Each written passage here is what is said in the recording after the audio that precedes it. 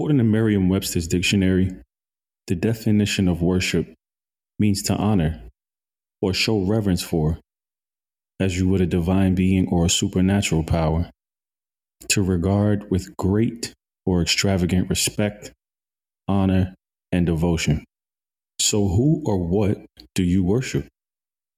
Oftentimes, we associate worship with the spiritual or religious experience or reserve it for a deity. But as we regularly say here on the Love God, Love Sex podcast, it's time to reimagine sex and our sex practices and start seeing them as acts of worship.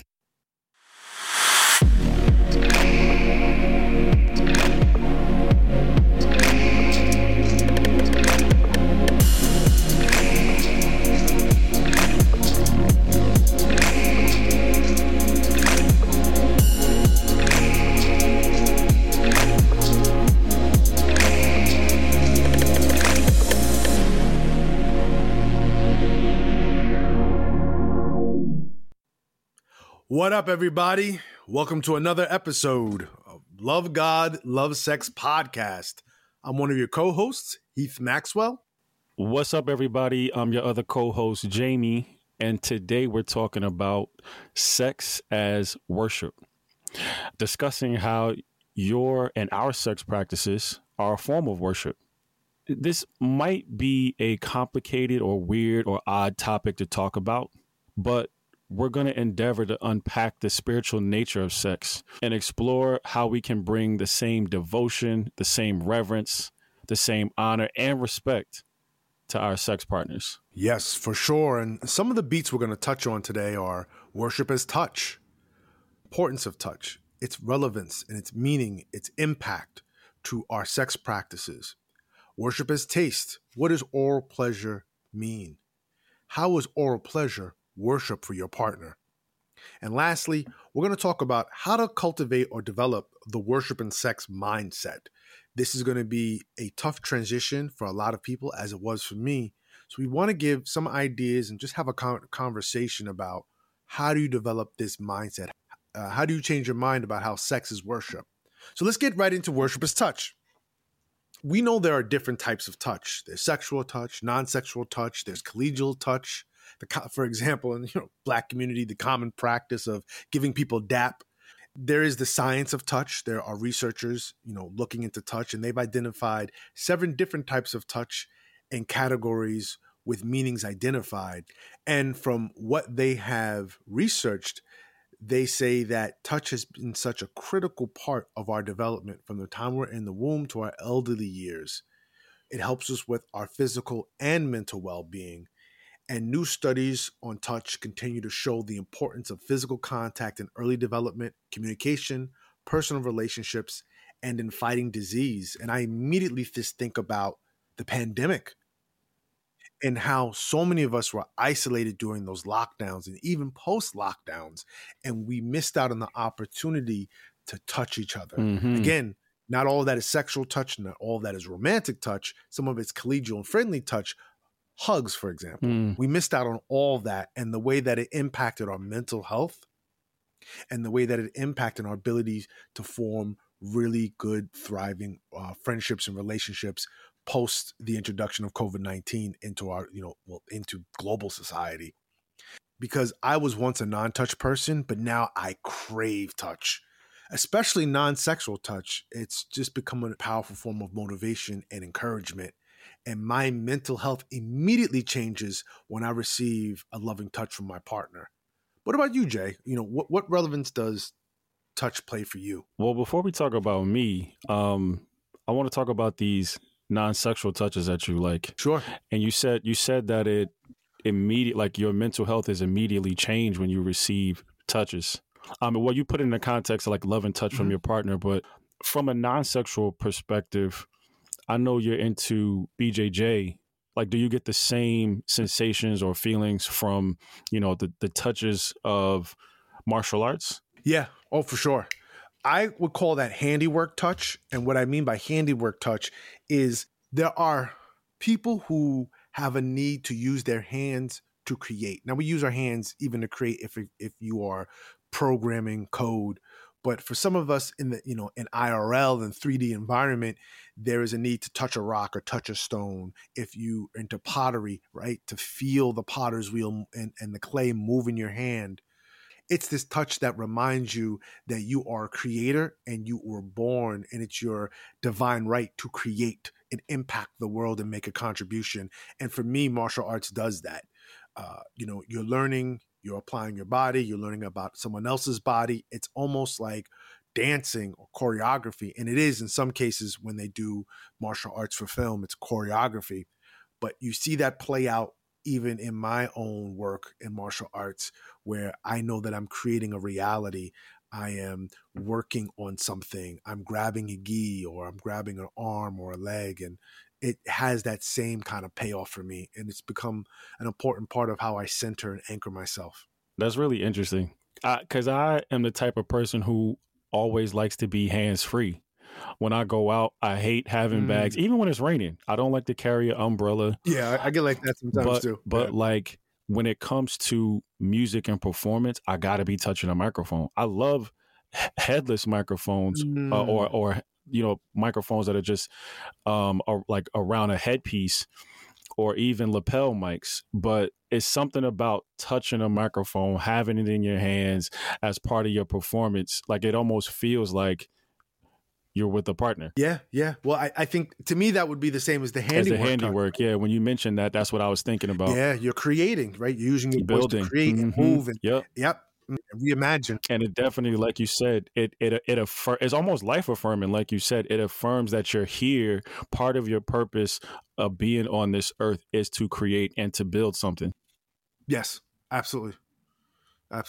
Well, now that we talked about that, I want to kind of widen the aperture, because we're talking about touch from all of these different types of perspective. I'm thinking about, the importance that it's had throughout the ages, right? So when you think about when God made his accord with Israel and he had them build the Ark of the Covenant, not everybody had access to touch it. Mm-hmm. Or when you think about, ancient Egypt, and some women in their society were considered elite, they would have like jewels and adornments placed on them in specific places. And it's like, if someone were to see them at a place, or that makeup might have been smudged or whatever, whoever touched it, if they didn't have access to it, they weren't supposed to, that could have fatal consequences. So it's like touch can kind of signify how important a person or a thing is. Sure.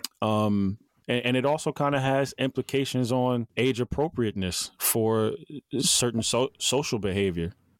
I'm thinking about being touched in abusive ways as a child. Like that's the reason why, there's an age of consent, or innocence of children is protected when it comes to touch. Sure. Or like I'm even thinking about all of the stories and the scandals that have come out around the Me Too movement. Or Donald Trump's grab him by the pussy statement. Like there are all these different forms of touch, like you said, and it can signify so many different things. Yeah. It's funny you should mention grab them by the pussy, because that is the ultimate example of violating touch. Oh, for sure. In the context of what we're talking about with worship, it's sacrilege, literally a sacrilegious act. It's akin to entering a worship service at a mosque or church or synagogue or a temple, and someone walking up to the altar or the holiest space in that worship center and defecating, just literally taking a big, fat, steaming dump.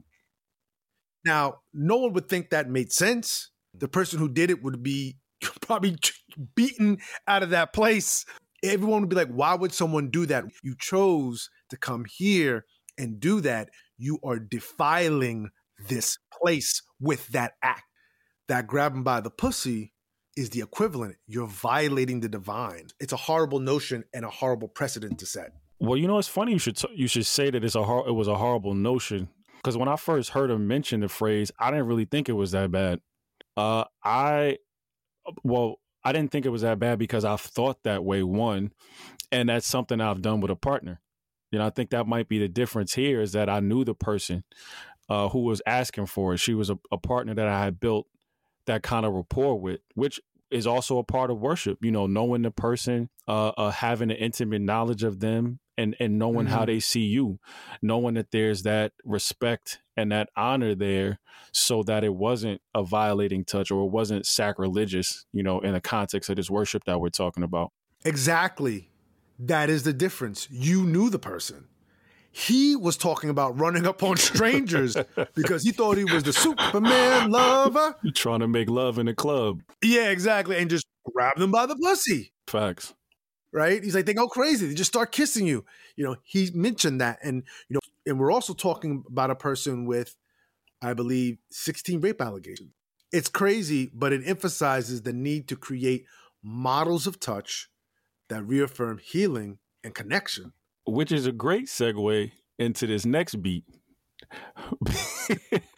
Because what are we talking about, Jay? Because we're talking about worship as taste. Yeah. And if that is not the ultimate model of touch to reaffirm healing and connection. Oh yeah. Woo. Oh my God, bro. When I eat pussy, that's the intention that I set. Like I really, healing and connection are definitely two buzzwords that I hold in mind when I do that. That's the type of energy that I want to bring to the session. You know, I say my grace, I bless the sacrament, I set the table, and I lick the plate clean. Yeah, because now you have launched us into one of our favorite topics. The cunnilingus. And I mean, we can do whole episodes, whole seasons bro, on giving women head. I mean, it's just one of the most beautiful, delightful. Summer, fall, winter, spring, all the seasons. Every day of the week and twice on Wednesday, 4 times on Sunday. I mean, anytime, any day, anywhere. It is the premier act, the most powerful way to worship with and to my partner. And there's so much to say about it. And we don't have all the time in the world to say it. But the most important thing to say is, I think, is let's explain how we worship. If we're talking about worship as taste, right? Cishet men talking about serving women. What is, you know, let's get into that. Let's explain how we worship. Oh, okay. So do that. Explain what, because I mean, I already talked about me. I eat every morsel that's on the plate, and like I said, I lick the plate clean.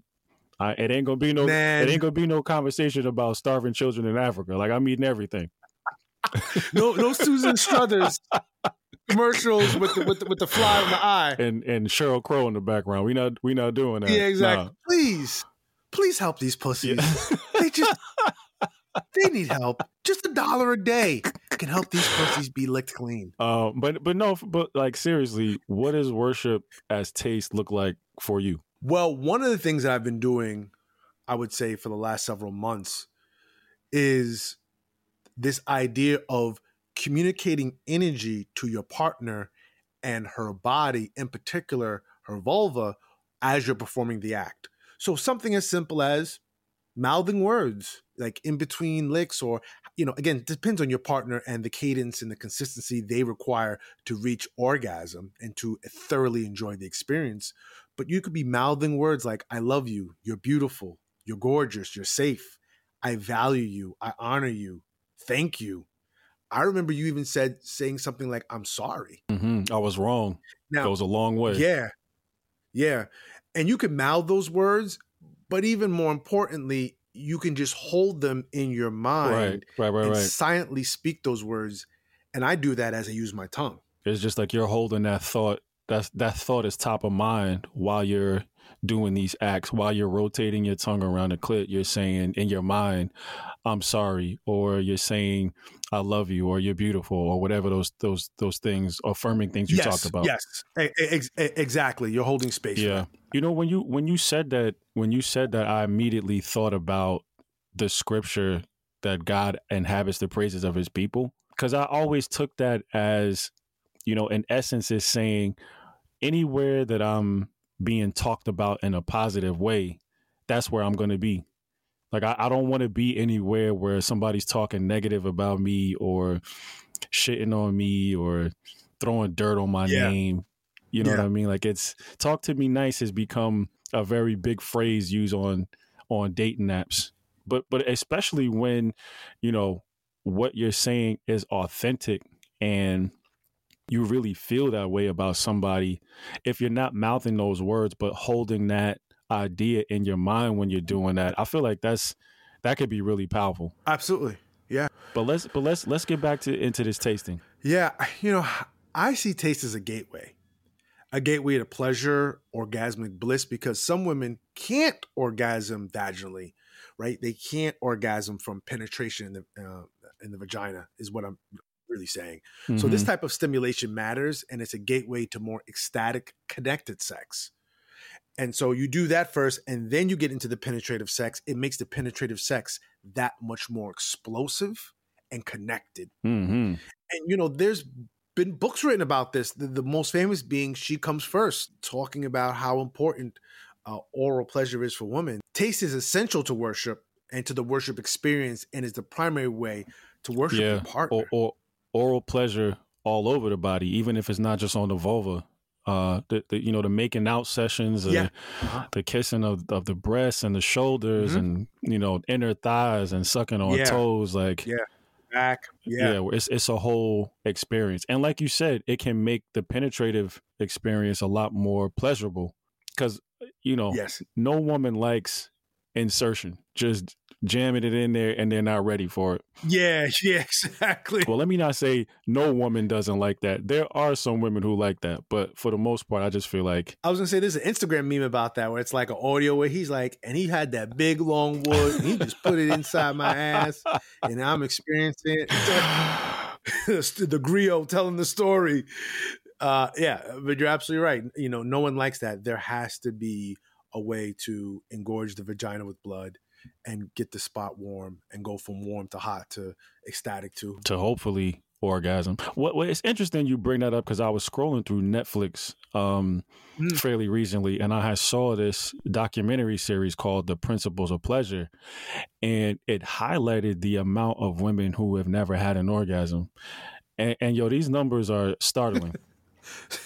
They're startling and staggering. But it made me wonder, as we're talking about worship, do you think that these numbers are relevant to the way men see women?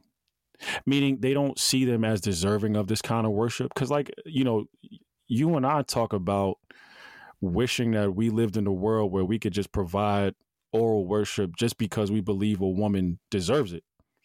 Just for waking up that day, just because, we believe in the divine essence of a woman, whatever you want to call that.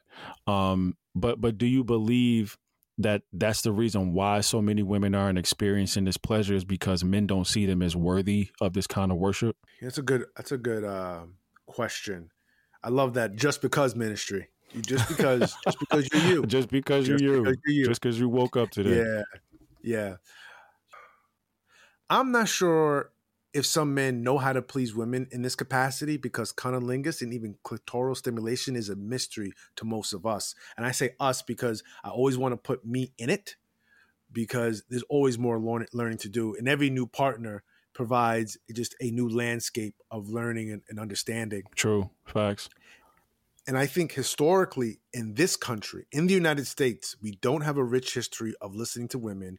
And we definitely do not see the divine in our bodies. And that goes to anybody's bodies, whether your pronouns are he, she, they. We don't see the divine in our bodies. Putting that together, I don't even think we see it as necessary or as required to do this act, which according to research and anecdotal evidence, it is. That's why there's been books written about it. And women talk about it now more than ever on the podcasts and other forms of media. But, I don't think there is a good practice of being knowledgeable. I mean, I saw a recent set of memes on Instagram where women were talking about the outrageous comments made by their partners or men they've slept with about being pregnant. And some of the stuff was just outlandish. Well, I don't have to worry about you getting pregnant if you don't orgasm. It's just all these weird things. And so we have poor sex ed, poor references, and then we have not listened to 50% of, the human species around their bodies and how their bodies feel. Yeah, no, that's big. That's big. Mm-hmm. I had to take a second to think about that we really don't have a history in the society of listening to women. And I mean, if we really want to be honest, we don't have a history of listening to men either. Only men who are in control, I guess. Empowered. And to your point, there's definitely a need for us to reimagine, I guess, this treasure that we have in our bodies, outside of the pleasure that it can give.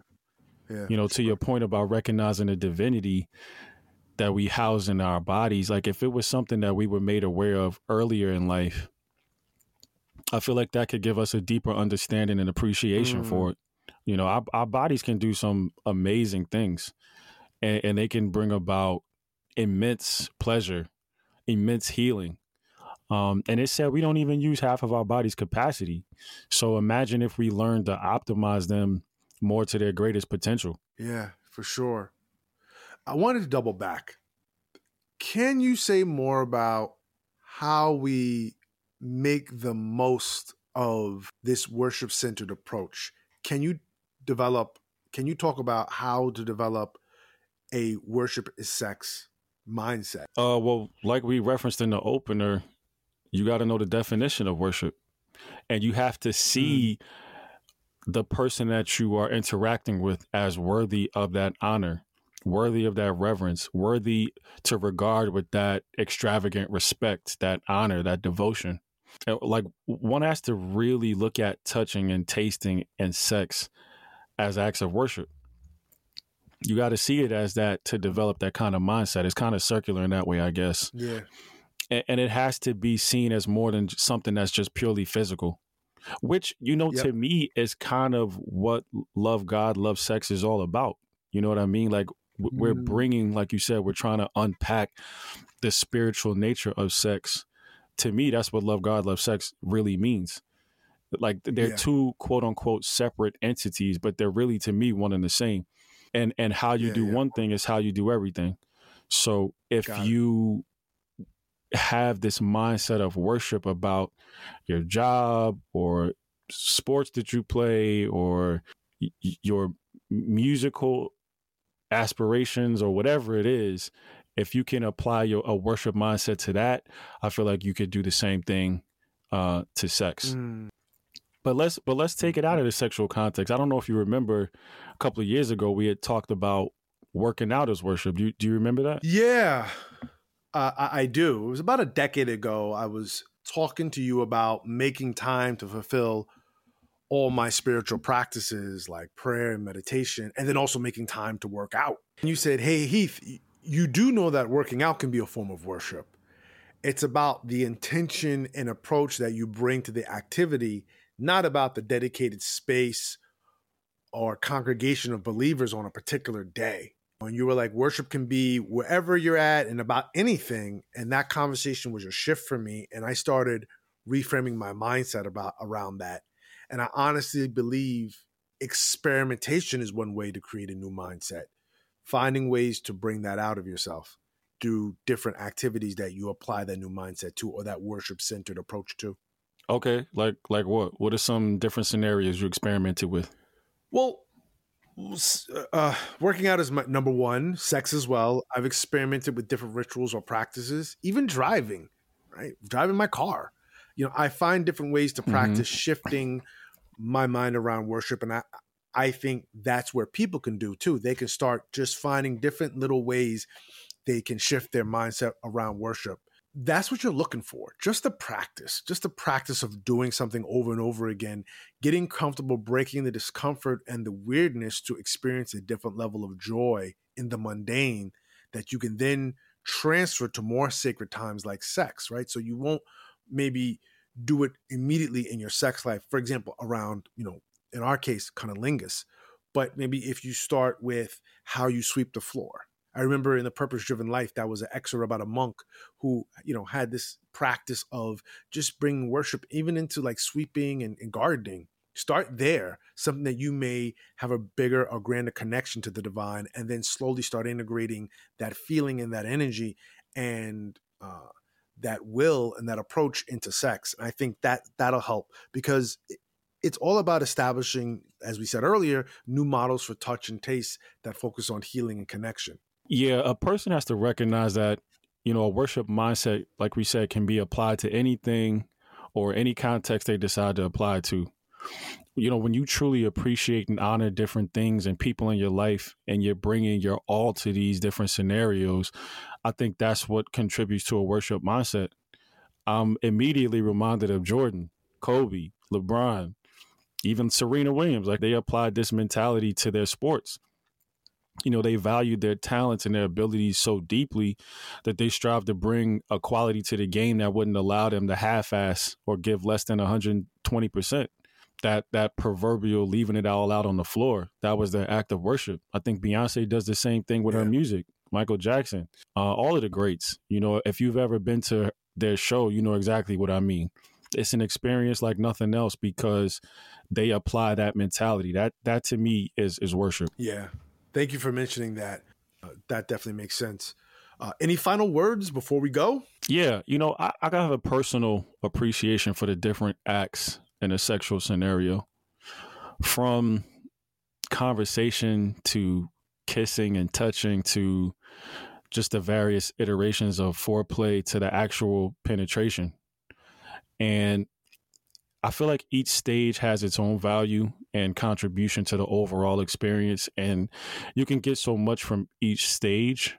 And that's what helps shape my worship mentality in sex. But, it's not always like that. Sometimes I just want to get off or get my partner off and beeline to an orgasm. But if I have any final words, is wherever you are in your exploration, stay the course. Give yourself and your partner's grace, understanding that worship is a mindset that's built over time and it's not going to come overnight. True indeed. And we welcome comments, show topics, and suggestions. We can be reached at connect@lovegodlovesexpodcast.net. connect@lovegodlovesexpodcast.net. Before we go, worship, honor, respect, keywords. Take your time, recognizing that before you worship someone else, there's a worship and devotion you should give to your own body, a space of recognizing your own divinity and recognizing the divine that moves through you every day. Thanks for listening to this episode. Look forward to seeing you in the next one. Take care. Peace.